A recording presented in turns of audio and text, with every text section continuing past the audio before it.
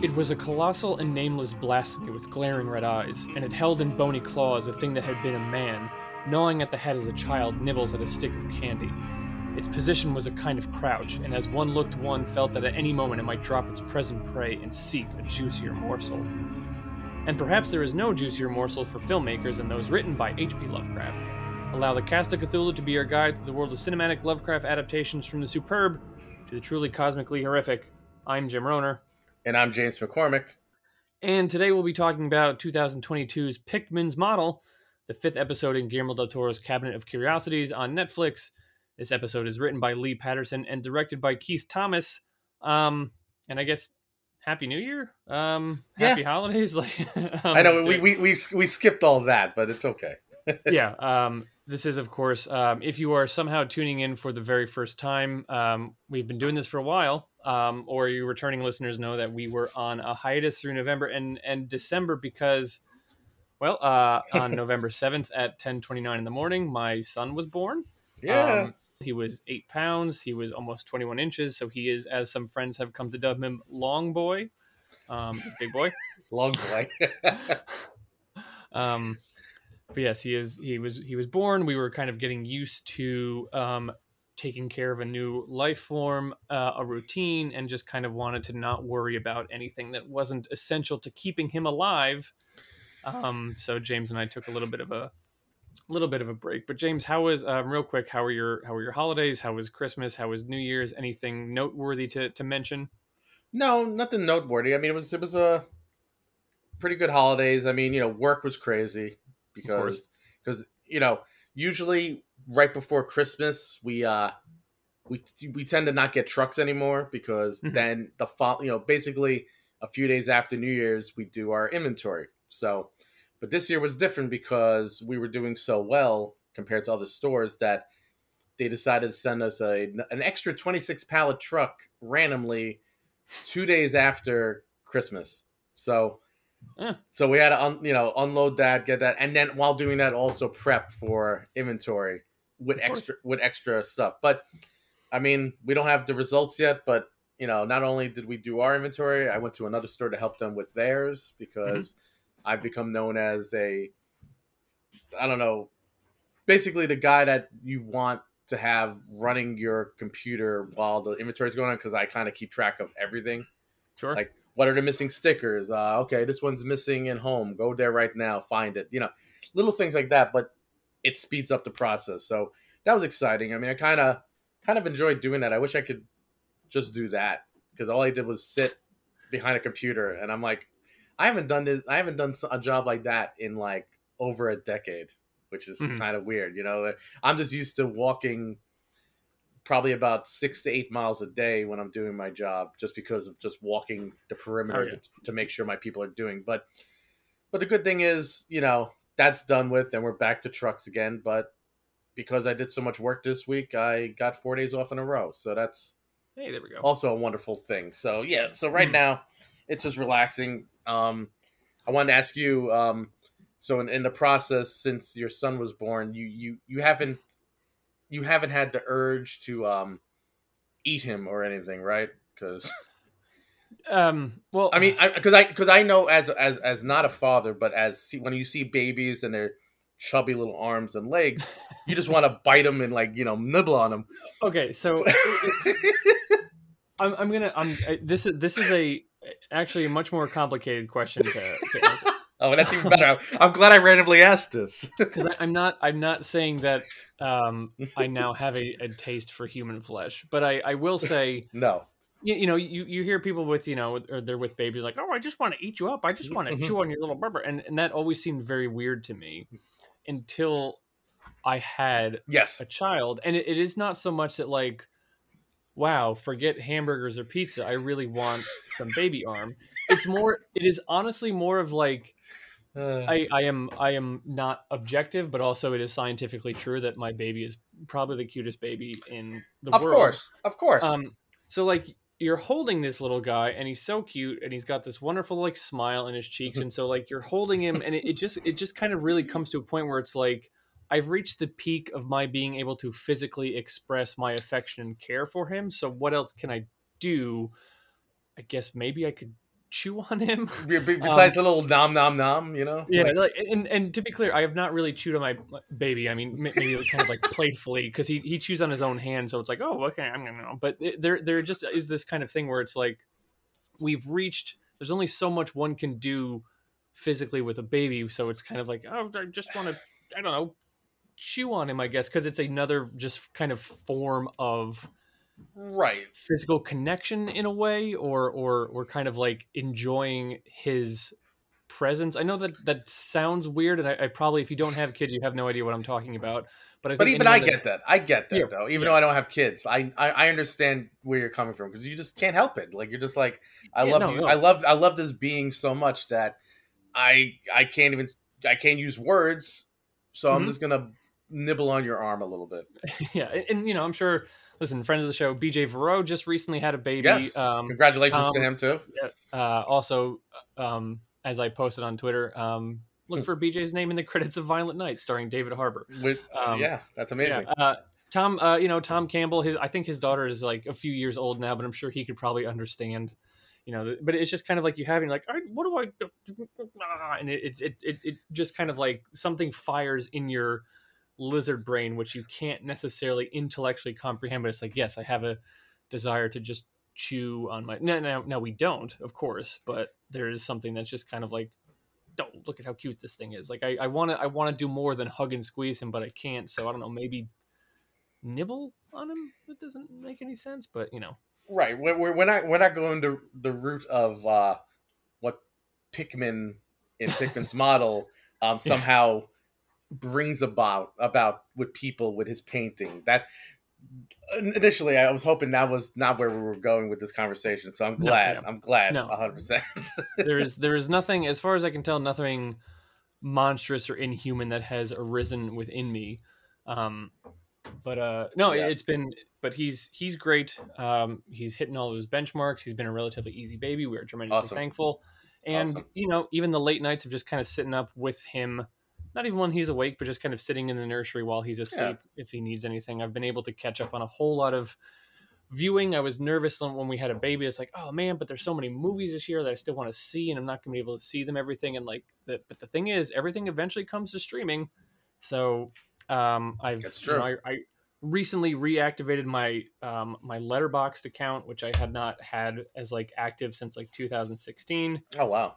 And so let me see. I'm looking at my list real quick here. I know this is not interesting to you people, but it's our podcast. So what did you expect? And we're catching up, Um, please. yes.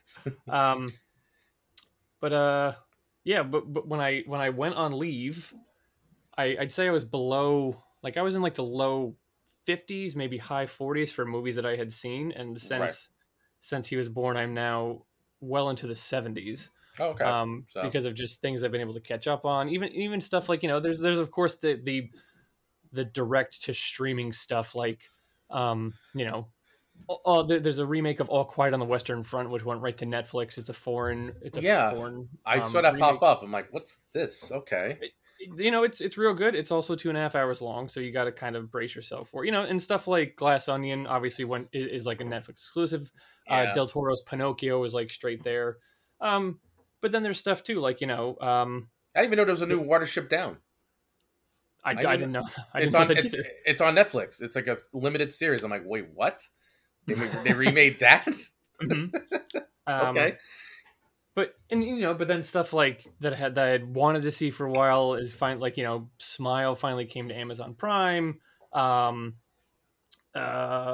what was I just looking at? Crap. The Menu, which came out in October, is like now on HBO Max. So all Max. these things, it's like I want to get. And then of course there's the stuff like you can still rent things. Something in the Dirt. We know we rented Tar. I would like to get around to the Fablemans at some point, but so it's been good. And then of course there are nights when I can watch stuff like this for the podcast, and then have to rewatch because I realize that I've fallen asleep halfway through and don't remember anything that happened. Yep. Um, Yeah. Well, that's so fatherhood. You know. yeah, so this one, so I had to watch this one twice, much clearer headed the second time around, and not as big a fan. But Yeah, some we'll get notes into on that. Yeah, we'll get Yeah, into but that. some notes on Pickman's model. The first time we are covering an adaptation of this particular story, Yeah. one of the first Lovecraft short stories I can remember reading. And funny enough, when I was reading it, Pickman in my head was always Aidan Gillen. I don't know why, Hmm. but they did Crispin Glover to varied effect. But yeah, Yeah. Pickman's Yeah. model. It was written in September 1927 and published in Weird Tales in October of that same year. Lovecraft actually wrote it concurrently while he was working on his essay Supernatural Horror in Literature, the opening words of which are tattooed on my right arm. Um, it contains references to real life artists such as Francisco Goya, Henry Fuseli, and Clark Ashton Smith. Clark Ashton Smith was also a weird fiction writer who dabbled in visual art as well, so a Yeah. man of many talents. If you're not familiar with who those other painters are, I'm sure you've seen the Well, painting oh, Saturn Devouring His Child, that is Francisco Goya. Goya's Um, amazing. Goya's amazing. Yeah, of course. and then Fuseli has, I forget what it's called. It's called like Night Terror or something, but it's basically it's a picture of like a little creature sitting on someone's chest. It's kind of whenever you have a any kind of media talking about Yes. um, old hag syndrome or sleep paralysis, they show that picture because it's like Always. it's yeah. I think it's in the Nightmare, right? I think they do show that painting. It might, yeah, it might be. Yeah. But yeah. Some reactions to it. Fritz Lieber, in his essay "A Literary Copernicus," praised the story for the quote supreme chill of its final line. On the other end of the spectrum, an H.P. Lovecraft encyclopedia, co-edited by S.T. Joshi, dismisses the story as relatively conventional. I have to say, rereading the story, I probably err on the side of Joshi as well. It's sort of a not ineffective, not bad, but kind of standard story. You kind of know like exactly where it's going, and that's where it goes. Yeah. Yeah. Um, but this is also this episode is not the first adaptation of Pickman's model or its first pop culture reference. Maybe James is aware of these things. In 1971, writer Roy Thomas and artist Tom Palmer adapted Pickman's model for the Marvel Comics anthology Tower of Shadows. And actually, and James mentioned Night Gallery. In Yeah. 1972, Night Gallery adapted Pickman's model as a segment. In the TV version, the character of the narrator becomes a woman, played by Lyri Sorel, and she has fallen in love with Pickman, played by Bradford Dillman. Um, Night Gallery, I don't think, as far as I can tell, streaming anywhere. I was looking for, I'm like, oh, we should review that. And there's NBC has a website where it's got all the episodes, and most of them say Uh, like not currently available, kind of a thing. But I'll do a little more research. If worst case, if I could figure out how to burn them for you, because I have the whole series on DVD. So yeah, well, and yeah, because Night Gallery does have a few Lovecraft, yeah. not just adaptations, but Lovecraftian stuff in there, Hmm. which would be cool. And also one of the fun, and other Yeah. references. In the Mouth of Madness has Pickman's Inn.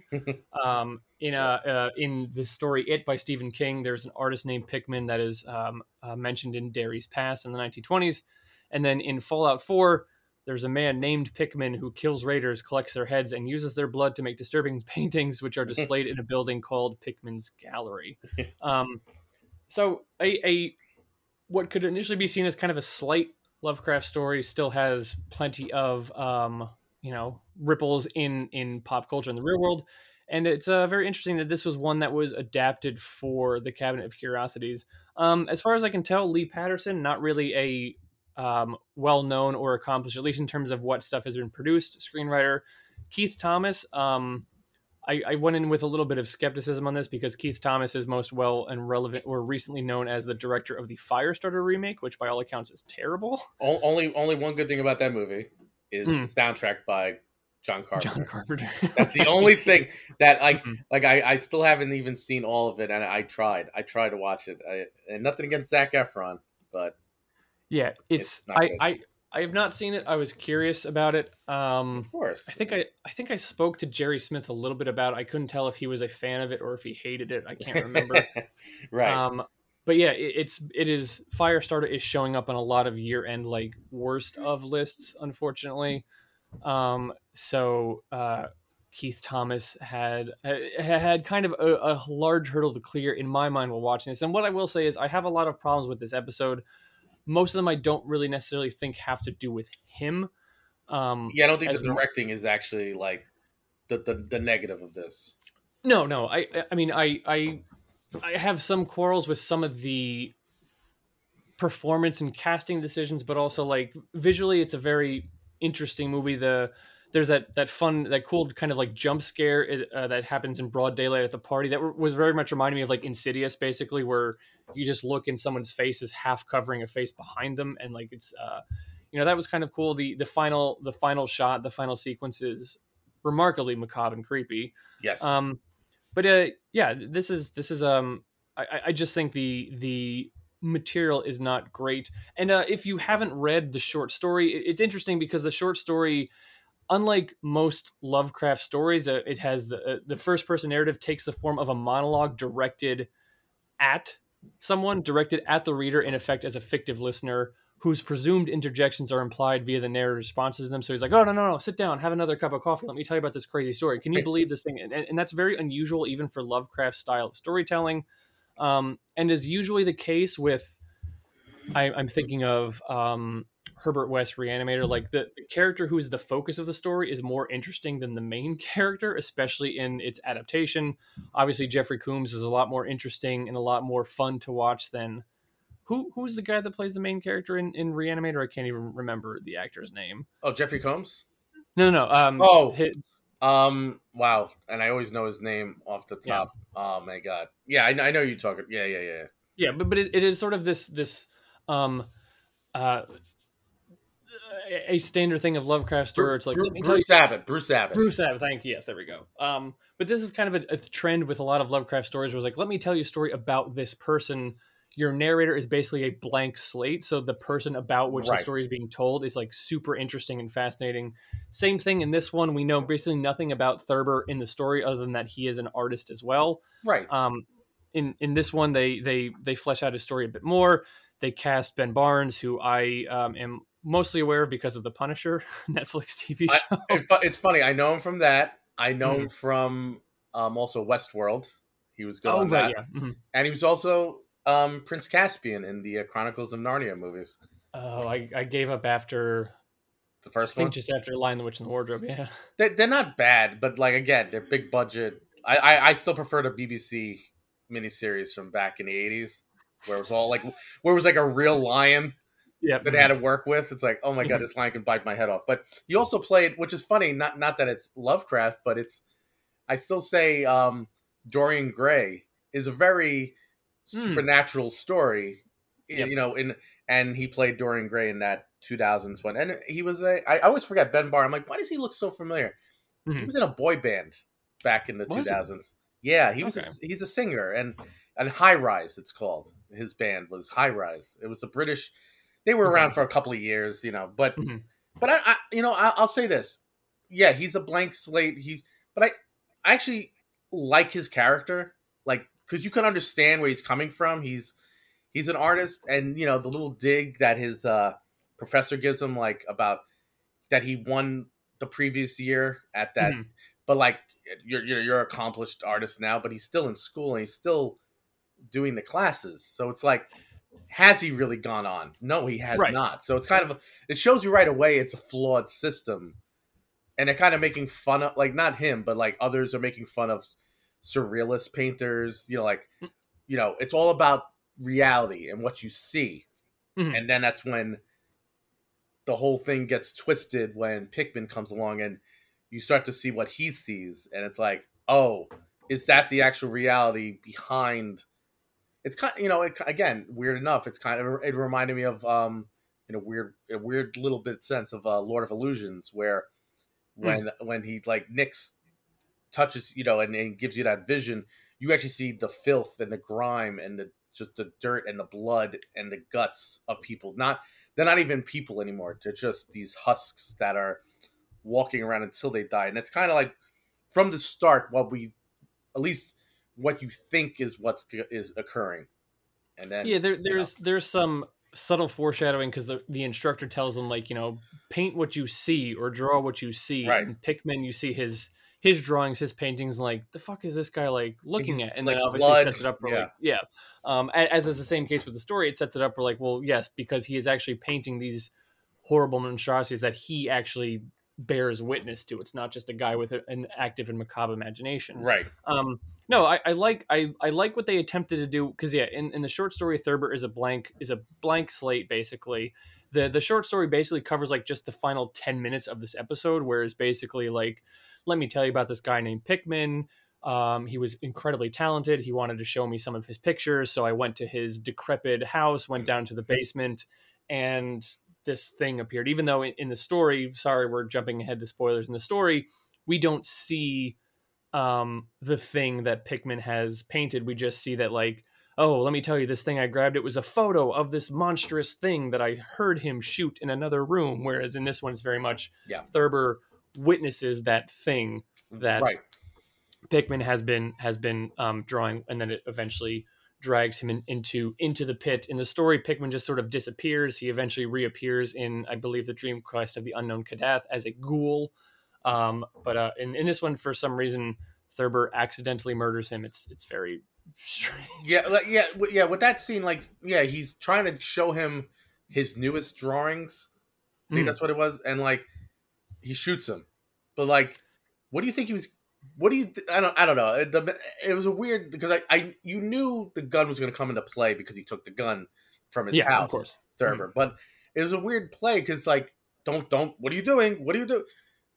What do you think he's doing? He's taking it from his art. Like, yeah, I understand your belief is that the art's driving you insane because you're hearing these whispers and you're living in this weird nightmare world where you wake up and you're younger and you're witnessing Pickman's paintings, but you're now in it, like the feast. He's mm, actually in the feast painting, yeah. which I and again, I like elements of this, and I agree with one of your notes that it does feel while the story is a short story, this could have been actually a really good fleshed out movie. Yes. Like Mm, and we always talk about the opposite of this. Usually it feels like there's not enough meat on the bone yeah. that Mm, it's like, wow, this 2 hour movie should have been an episode of something. And this is the opposite. yeah. And that never happens. Usually I'm just like, okay, and this is one of the longer episodes of the Cabinet of Curiosities. Because when I'm looking, one is 37 minutes, one is 45, but this one's Yeah. over an This hour. an hour and 3 minutes long. Yeah. And you know what? If this is one that if it fermented more, if you had it like just kind of you could have had more visuals and like build up of this horrific ending. And while like the ending is great and like parts of it are great, it just kind of feels like it's like mashed together really fast. Like because kind of it almost feels like that because you go from 1909, then it's 1926, and it's like who the hell cares what happened between then? Because he lived his life. He's married now with a child. He's this big time in the art gallery field.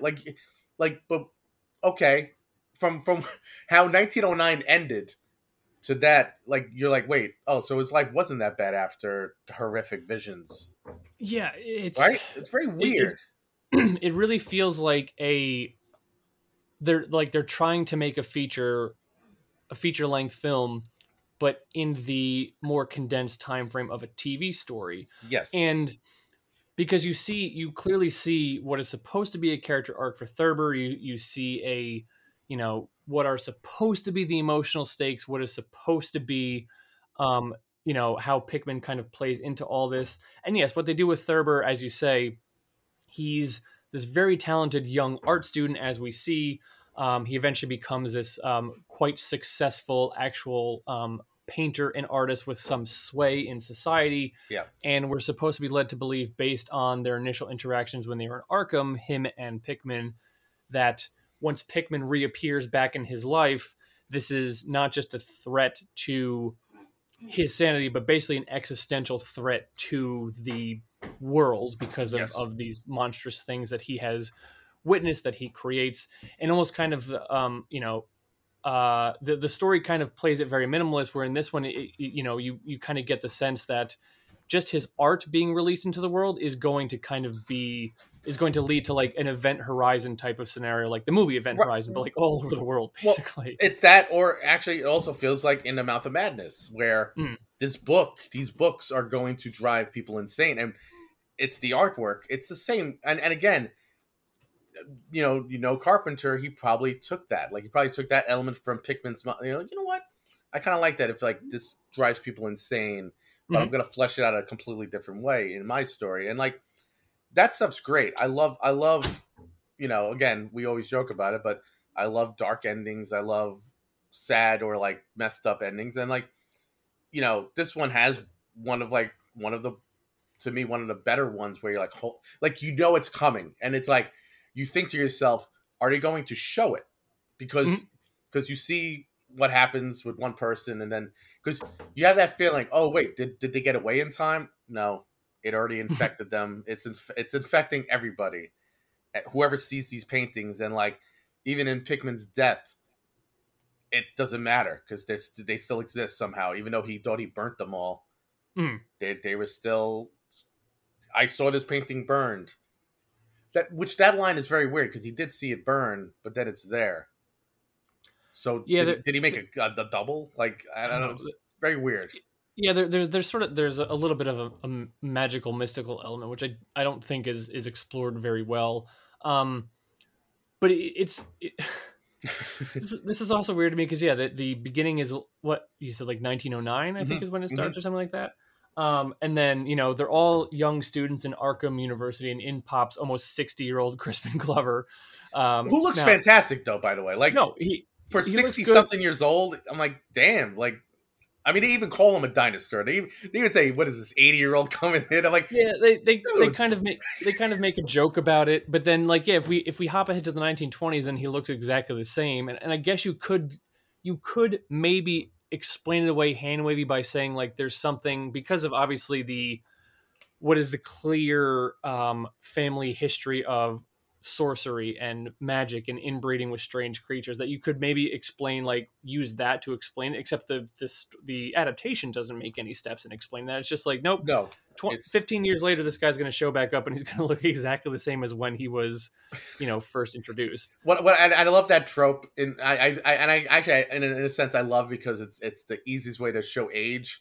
Mhm. So for Thurber, the way you show he's older, he's grown facial hair and he He's has a got the little white white white wisp, streak, yeah. which is like a very handsome way to show like. But so here's okay. So again, this is why I agree with you with the you could have fleshed this out. So when Pickman comes back into his life, you remember he hasn't seen him in whatever 15, 17 years. Like since that Something, moment, yeah. Mhm. he disappeared. Pickman when he and then whatever. So the guy Joe who went to Arkham with and was like one of Thurber's like really good friends and now works with him, and he brings Pickman, but like they never had a relationship back then, so it's almost like oh yeah, you remember Pickman, right, Thurber? And it's like, Mhm. well, no shit, but it's like, but how do you know him? Like, you never hung out with him. Like, you made fun of him. I think he's the one that said this 80-year-old, but now he's like friendly with him somehow. Like something, it could have been an easy thing to show, whatever, but it's just a very weird. Like, by the way, here he's back, and I'm the Right. one that It's not like just. I mean, Pickman could have just came to the main, the older gentleman that was like the head of that museum or that Mhm. gallery. But no, it's like this guy Joe, who then is infected. We see him when the paintings are back up and what he's done to his own face. But it's like, how did he get involved? Like, it's just a very weird. Like, it almost feels Well, like a scene was cut out and to it goes showcase that. Pickman reappears because the story needs him to Of reappear, kind of a course, thing, which is, and maybe there's something there in the sense of like in those 14, 15 years, perhaps Thurber and his friends have kind of like, well, they are the bougie kind of high art crowd, and maybe Pickman has been making his name as like a more populist, like kind of, his stuff is sick, it's degrading, but it's like the the people underground love art. it. Yeah, that Yeah. underground art. That's like, oh Yeah. my god, if you go see that, it's gonna mess you up. Yeah, but like Yeah, people love it, and we need to bring in some money for the museum or for this exhibit or whatever. So we're going to bring in Pickman, and then Thurber's like, "Whoa, whoa, whoa, whoa, guys! You don't understand how like dangerous this person is." But instead, we have to rely on the fact that Thurber almost went insane, even though he basically only saw a couple pictures, and the next day was already kind of hallucinating. Like it happens too quickly. His right. descent into madness and the story trying to tell us Pickman is a threat. What his artwork is an existential threat to people. It happens too quickly, and it just kind of it's telling instead of showing, and so because of that, it's hard to get. It's hard to feel any kind of stakes for this because nothing really feels earned as much as just like, well, this is what the story needs, so this is how we're going to move it forward, kind of a thing. No, you're right, and it's like there's ways you can showcase it, like because one of the elements I liked, but then it's kind of like thrown away right away, or at least not talked about, is when the night what basically when he leaves in 1909, he leaves his um Yeah. apartment, and he goes out, pukes his brains out because it's just he has to get away from there. He has to get air, and we see that carriage go by with the old Hmm. gentleman with the cut on his head, and he's like suckling at this hairy like Hmm. bosom of a woman who you're at first you're like, wait, is that supposed to be his? Pickman's the witch that was burnt at the stake in the 1600 whatever.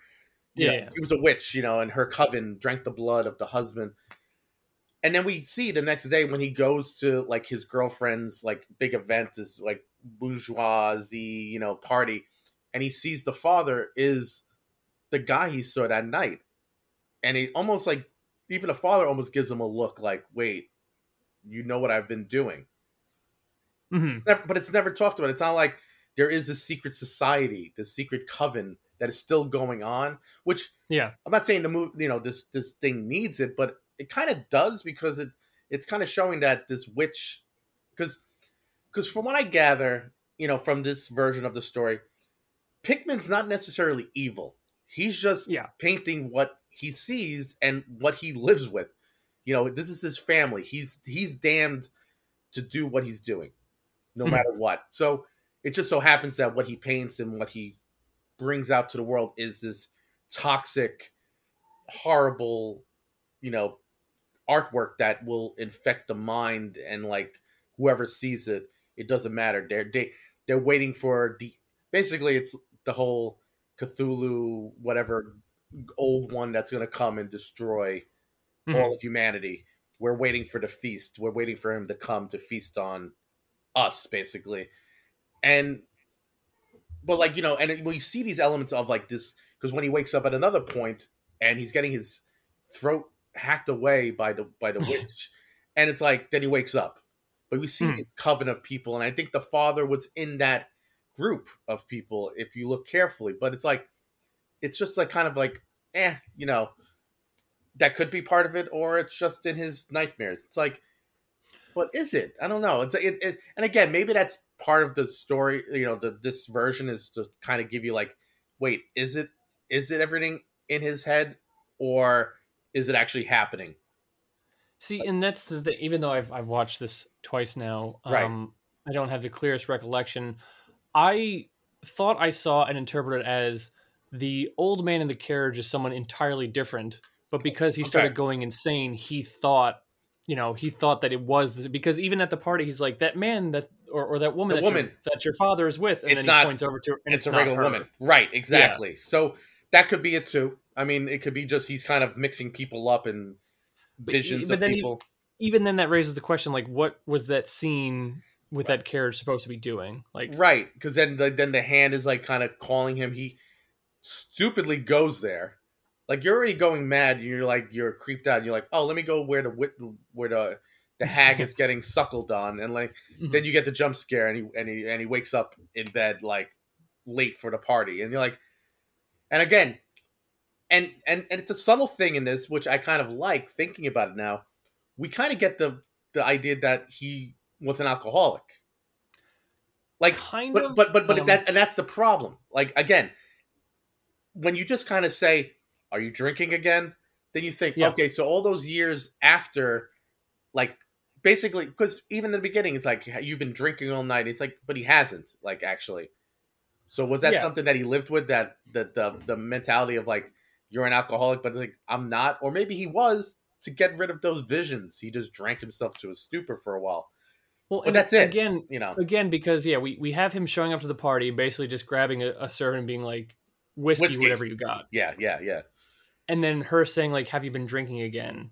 But there was Later on, nothing that came before to imply that he no, had some type of problem. And then even if there was that case, it basically he has started the descent into madness, the alcoholism overnight, basically, because it was just the night before that he saw this one painting of like the Right. the witch's mass, basically, and he's like, oh my god, now I'm seeing visions, I'm seeing dead people everywhere. It's like this doesn't feel like this feels way too quick. Right, Like, and that's what I mean. Even when we get to the future, the present day of 1926, and his wife says, "Have you been drinking again?" And he's like, you think he's gonna say, and he's like, "Look, something's going on." Like, and mm, then even later, he wants to tell his wife about what's like whatever Pickman, and then Pickman's there, infecting his son's mind somehow, and it's just like, and that scene is great in a weird way because it's kind of creepy, but again, like you said, oh, we should get into Pickman himself, like maybe sure. like yeah, like because there's I good and bad about the Yeah, character. because I was thrilled to see Crispin Oh, Glover show up. 100%. I love Crispin He Glover. he stepped out of his uh palace in the Czech Republic to come by and grace us with his presence. And I thought this was a story of two separate Pickmans, because when he's the student, I really liked what he was doing, especially that scene when Thurber finds him in the graveyard and Yes. he's drawing, he's kind of closed off, and the way that he's playing Pickman and the way that he is playing this character who has all this forbidden knowledge is almost like it's a burden for him. Like Yes. he knows, like he sees this stuff, he's aware of these things which everyone else is not aware of, and he kind of like wears it like it's a heavy burden. Like, Right. if only you people knew what was really lurking underneath there. In the And darkness. Yeah. yeah, his art is almost a way of grappling with it, or even trying to like let people know, like, this is the reality you are not aware of. But he's not happy about it at all. Like, if his family has been in Salem since like the 1600s, he's from a long line of basically cursed, like damned people. Right. And he is a byproduct of that. And even the short story hints at this idea of these people have been breeding with these creatures, basically, which the adaptation doesn't really touch upon at all. But if you have that too, it's like, oh, I am this monstrous awful thing, and I will just see what I say. And then we jump forward into the 20s, and they changed him from like a frightening character to almost kind of like he's just a creep. Like, It's weird because he's still like there's something with him, and you're like, okay, but yeah, he's just kind of a creepy asshole. Like yeah, there's almost like a gleefulness in him making people yes, feel uncomfortable. right. He's like smiling the whole time, like, hey, I'm back. Like, so what happened in those 17 years? Like, Yeah, and like he's sauntering up a little bit too close to Thurber's son, and like, get away from me, and or get away from my family, and this kind of thing. And like he's just turned into kind of this creepy guy instead. And like he's not the threat, so why is he the one that is ultimately killed, or why does Thurber kill him? I know that it's supposed to be, well, Thurber was so far gone kind of into madness at that point that like he didn't mean to kill, but he was just like, he was jumpy, itchy right, trigger finger. right. But narratively, or thematically, it seems almost kind of unfair to kill off Pickman, because he was not the problem, he was not the bad guy, he was not the threat. Now he's almost the I'm trying to think of. He can't help himself, but he's like the speaker of this evil. Like he has to unleash it, but that's only because he's damned to do it. It doesn't matter what. Like if he wasn't painting, there'd be some other way. And plus Mm, he's so talented that he has to let it out, or he's gonna be driven insane. At least that's what we get from when he's younger, and like trying to cope with what he is. I guess yeah, the idea is that he's finally okay with it, but at the same time, when when we get the scene of Pickman saying, "Look, if you come and see the new paintings I've done, the new drawings, the new paintings, I won't bother your family, and if you don't like them, we can burn them." And it's like, "You sure?" Like, which is a weird like thing. Like, so there to me that almost feels like the Pickman from old, but it's kind of shoehorned in. Like, there's there's no reason for him being a creep at his house and like kind of being a little flirty with his wife and like kind of trying to get into the family. Then it's like, look, sorry I did that, but we're friends, right? It's like, what do you mean we're friends? Like, Your debt is paid. Like whatever. Like we're good. Okay.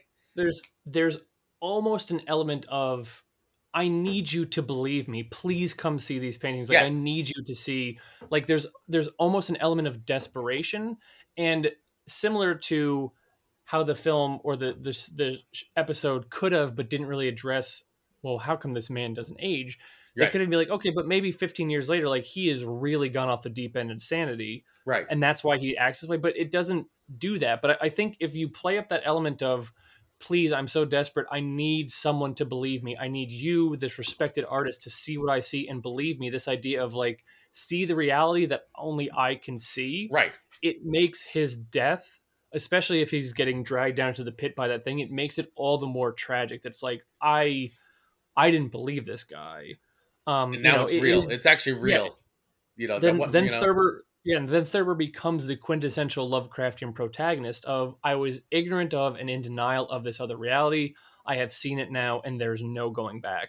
Right. And the episode does try to do that, but then almost kind of like not undercuts it, but castrates it a bit by making the end grotesquerie personal to him instead of an existential thing. To me, a way you could have done it was like, oh wait, the paintings are still up, and he hears screaming in the outside, and like, holy shit, it's spreading. Mhm. It's spreading now, and like my family's already been damned. We're screwed, like kind of Yeah. thing. Instead of like you said, I understand the personal thing is like to give you that, to give any sort of movie or show a big wallop, like, oh my god, look what his wife has become, and like a monster, and look what happened to the son. But then it's like, and then it ends, and you're like, okay, so is that how it ended? Like, so Yeah. Thurber's fucked, but like nothing else, because supposedly, I mean, remember, I mean, again, there's lots of ways, because when he tells his assistant, do not look at the paintings, burn them. But to me, you could have easily shown him like kind of giving a little peek at it, and then it ends. Like, it doesn't matter. The curiosity is always going to take over, because like if someone said to you, Jim, like, hey, those posters you have, burn them, don't look at them. In Yeah. my head, I'd be like, what the fuck is this guy talking about? I'm going to look at him and then sadly go mad myself, because that's security. Why would you believe someone saying, burn them, they're evil? What? Okay. Like, if if he's Sam Neill at the end of In the Mouth of Madness, yes. a character who's like, I've witnessed what is the truth, and now I am going to bear witness as this spreads over the entire Yes. world. Ooh, okay, that's something that's interesting, and once again plays into this idea of the reality that we didn't see, that he didn't see, but is now It's truth. tragically aware of. Yeah. It's But reality. instead it's like his wife and his son die in the most grotesque of manner. Like it almost kind of seems personal to him when it's like, well, that's not fair because his Right. character still wasn't even really fleshed out. So what has he done to deserve Well, this? and also, here's another thing. When Thurber's looking at the painting, yeah, he's going insane, but he doesn't rip his eyes out, rip his flesh, and kill people or whatever. He's just, I'm going mad. Okay, but you're pretty stable considering Yeah. that. Mm. Also, you killed a man and burnt his stuff after seeing this grotesque creature come out of a friggin' well to Mm. pull Pickman down, which I think Pickman kind of says that's like a relative of, like, I think he says that's his family. Like Something in like a that. roundabout, whatever he says it in a roundabout way. Um, but he's okay the next day. Hey, Mm. we're out with his family. Let's go look at the exhibit. And then like, oh wait, it's Pickman stuff. And oh, by the way, Joe is injured because he pulled his eyeball out. It's kind of Yeah. hanging a little low. Mm. like again, I understand the personal thing, but like you could have made, it should be more grandiose, because from what we gather, this power of Pickman, I guess you could say, this awful tragic power, is that it doesn't matter. Like if you see this painting, you're gonna go insane and hurt yourself or murder the ones you love the most. But like that never happens to Thurber. Yeah, and I guess like, okay, so he is the one that just has to bear witnesses. Like Right. he is the one that is cursed now. But like, why is he the one? Like it's not as though he is a, you know he's not a noir anti-hero where it's like, well, this guy was an asshole from the very beginning, nor is it kind of like a I don't know. It his character and his arc is not solid enough where the stakes kind of really make a lot of sense or really kind of land that hard. Now, don't get me wrong, I do not want my son's head baking in an oven either. No. Um, but I think a lot of what one of the other problems I had with it is I said that this was kind of a story of two separate Pickmans. It's also kind of a story of two different art forms, basically, Yes. Yes. because the creepy thing about the story and about some of Pickman's paintings is that we see what he's been painting is like, oh, these are these inhuman monstrosities, like there's no way these could be real, and then like the reveal at the end of the story is like, nope, these things were real the whole time. Right. Whereas the thing that starts driving Thurber insane, the thing that he finds so grotesque, is a painting of people. And I don't want to downplay the horrors of people, but like horrific paintings of people doing horrific things have existed for hundreds of years. Yes.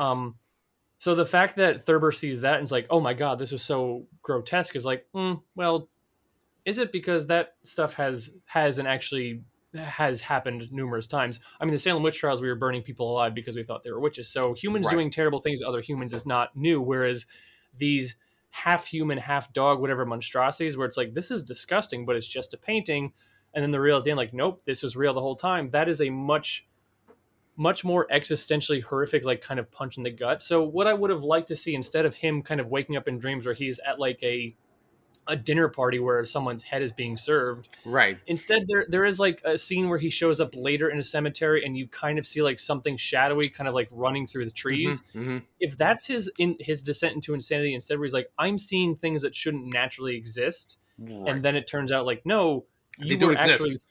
yeah, they actually do exist. That's a much more satisfying end of that journey, where it's like you were not descending into madness, you were just finally having your eyes open to what the reality is that Right. Pickman was always aware of. Exactly.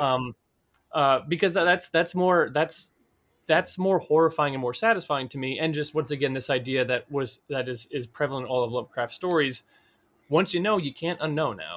That's more in the sense of any good Lovecraft or Lovecraftian thing is that idea that no matter what you do, no matter what you say, you're damned from the start. Like, the story starts, they're damned forever. Like, it doesn't matter Mm, what he does, what he tries to do, if he murders this person, burns all the paintings, it doesn't matter. They're still gonna exist. Like in the mouth, going back to In the Mouth of Madness, when he thinks he hasn't brought the manuscript, like, no, you brought it to us 2 weeks ago. What do you mean? You brought it, like, it's already printed. It's the number one yeah. bestseller in the world. What? Hmm. So it didn't matter what he did in the town. He's screwed from the start because of that he went to that town in the first place, Yep. which Hmm. was all in play. So I mean, again, you know, there's a lot of potential here, and like, again, it's kind of weird that this hasn't been adapted more, because it's to me, it's a kind of like a simple story that you could, again, flesh out and make something more from. So, and I haven't seen the Night Gallery one in so long, so it's like, Okay. so that'll be like an interesting watch just to kind of see how different it is, because from Gadam, oh yeah, there's a female protagonist and like Yeah. falling in love with Pickman, so it's like, okay, we'll see how it changes, but it has the elements, and like, a lot of it works, but it's ultimately kind of like you're squeezing a movie into an hour. It's kind of like my problem with a lot of even though I liked it, the Masters of Horror episodes always felt like that. Like, the good ones, you're like, oh man, but like there's something missing. Oh right, because you took out a half hour probably to make it fit into a Showtime TV Hmm. series. And Yeah. same thing Hmm. with this. But again, we see that there's different times, different run times, so they probably could have went an hour and a half if they really wanted to. I think Del Yeah. Toro had the carte blanche to kind of go whatever you want to do.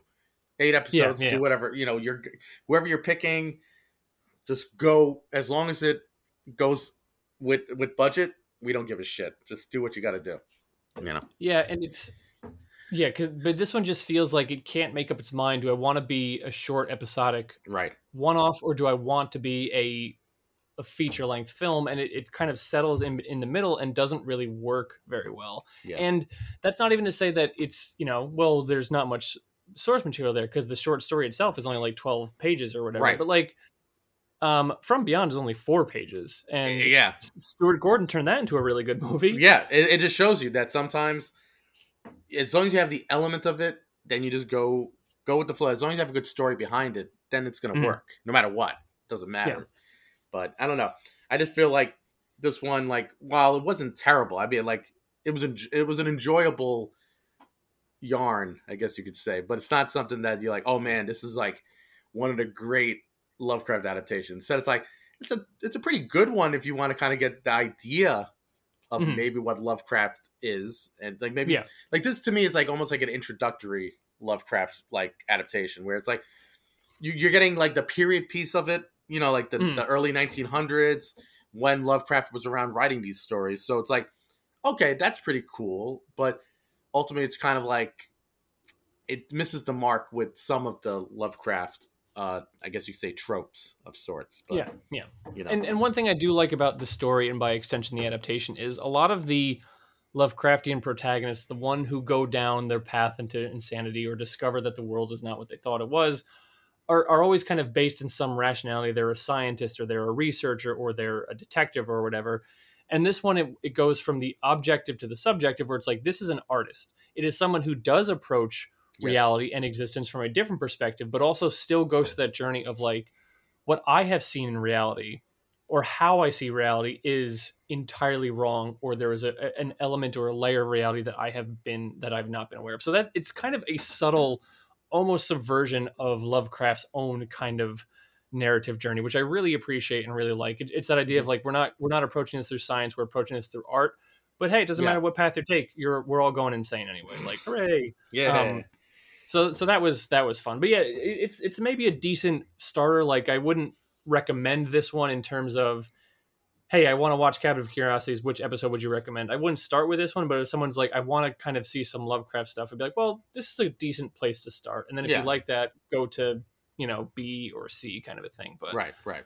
um yeah, it's kind of you know, to quote the Bible, because you are neither hot nor cold, but you are lukewarm, I will spit you out of my mouth, kind of a thing.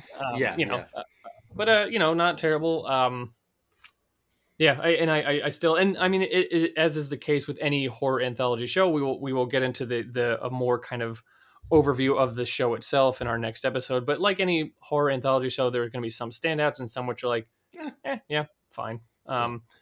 Though funny enough, looking at the IMDb scores, my favorite episodes are the ones which are rated the lowest Really? by What's your IMDb users. Which are your favorites? So if people listen to this, they can kind of get an idea where to go. So my favorite one so far Hmm. is The Outside, directed Okay. by Anna Lily Amanpour. Okay. That one sits at 6.2 out of 10 stars. And then very slight spoilers for our next episode, I really like Dreams in the Witch House, and that one's the lowest rated at 5.6. Wow. The highest rated is The Autopsy, which is directed by, I'm forgetting his name, but the guy that did The Empty Man. Oh. Okay. At 7.9, and that one's weird. Okay. Okay. It's very interesting but very weird. It stars F. Murray Abraham. Oh, I love F. Murray Abraham. Yeah, and then there's what I thought was the worst episode, Graveyard Rats, is like the second highest rated, which is Maybe because that's the shortest one. it could be. I mean, it's and that was another one. Yeah, it's 37 minutes. You know. Vincenzo Natali. I'll Oh. have to read. That was another one I watched early and leave, so I kind of was like fading in and out. So maybe I should give that one another shot. It sounded interesting. Like but to me it almost sounded like like a weird short story from Stephen King. Or Poe, Poe, yeah, Poe too, yeah. Mm-hmm. But I don't know. I'm happy that this show exists, and I don't know if they have made a season 2, but I know Del Toro or greenlit one, but Del Toro has already mentioned like, here are the filmmakers I want to work with in season 2 if we do. Oh, good. That, which is interesting, but I don't know if I have much else to say about this episode. I think we've said pretty much a lot considering. Yeah. You know.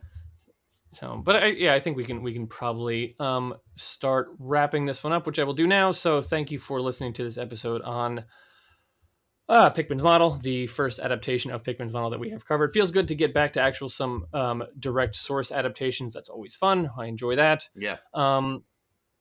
We are, of course, the Cast of Cthulhu. You can find us on Twitter at Cast Cthulhu. You can find us on Facebook at Cthulhu Cast.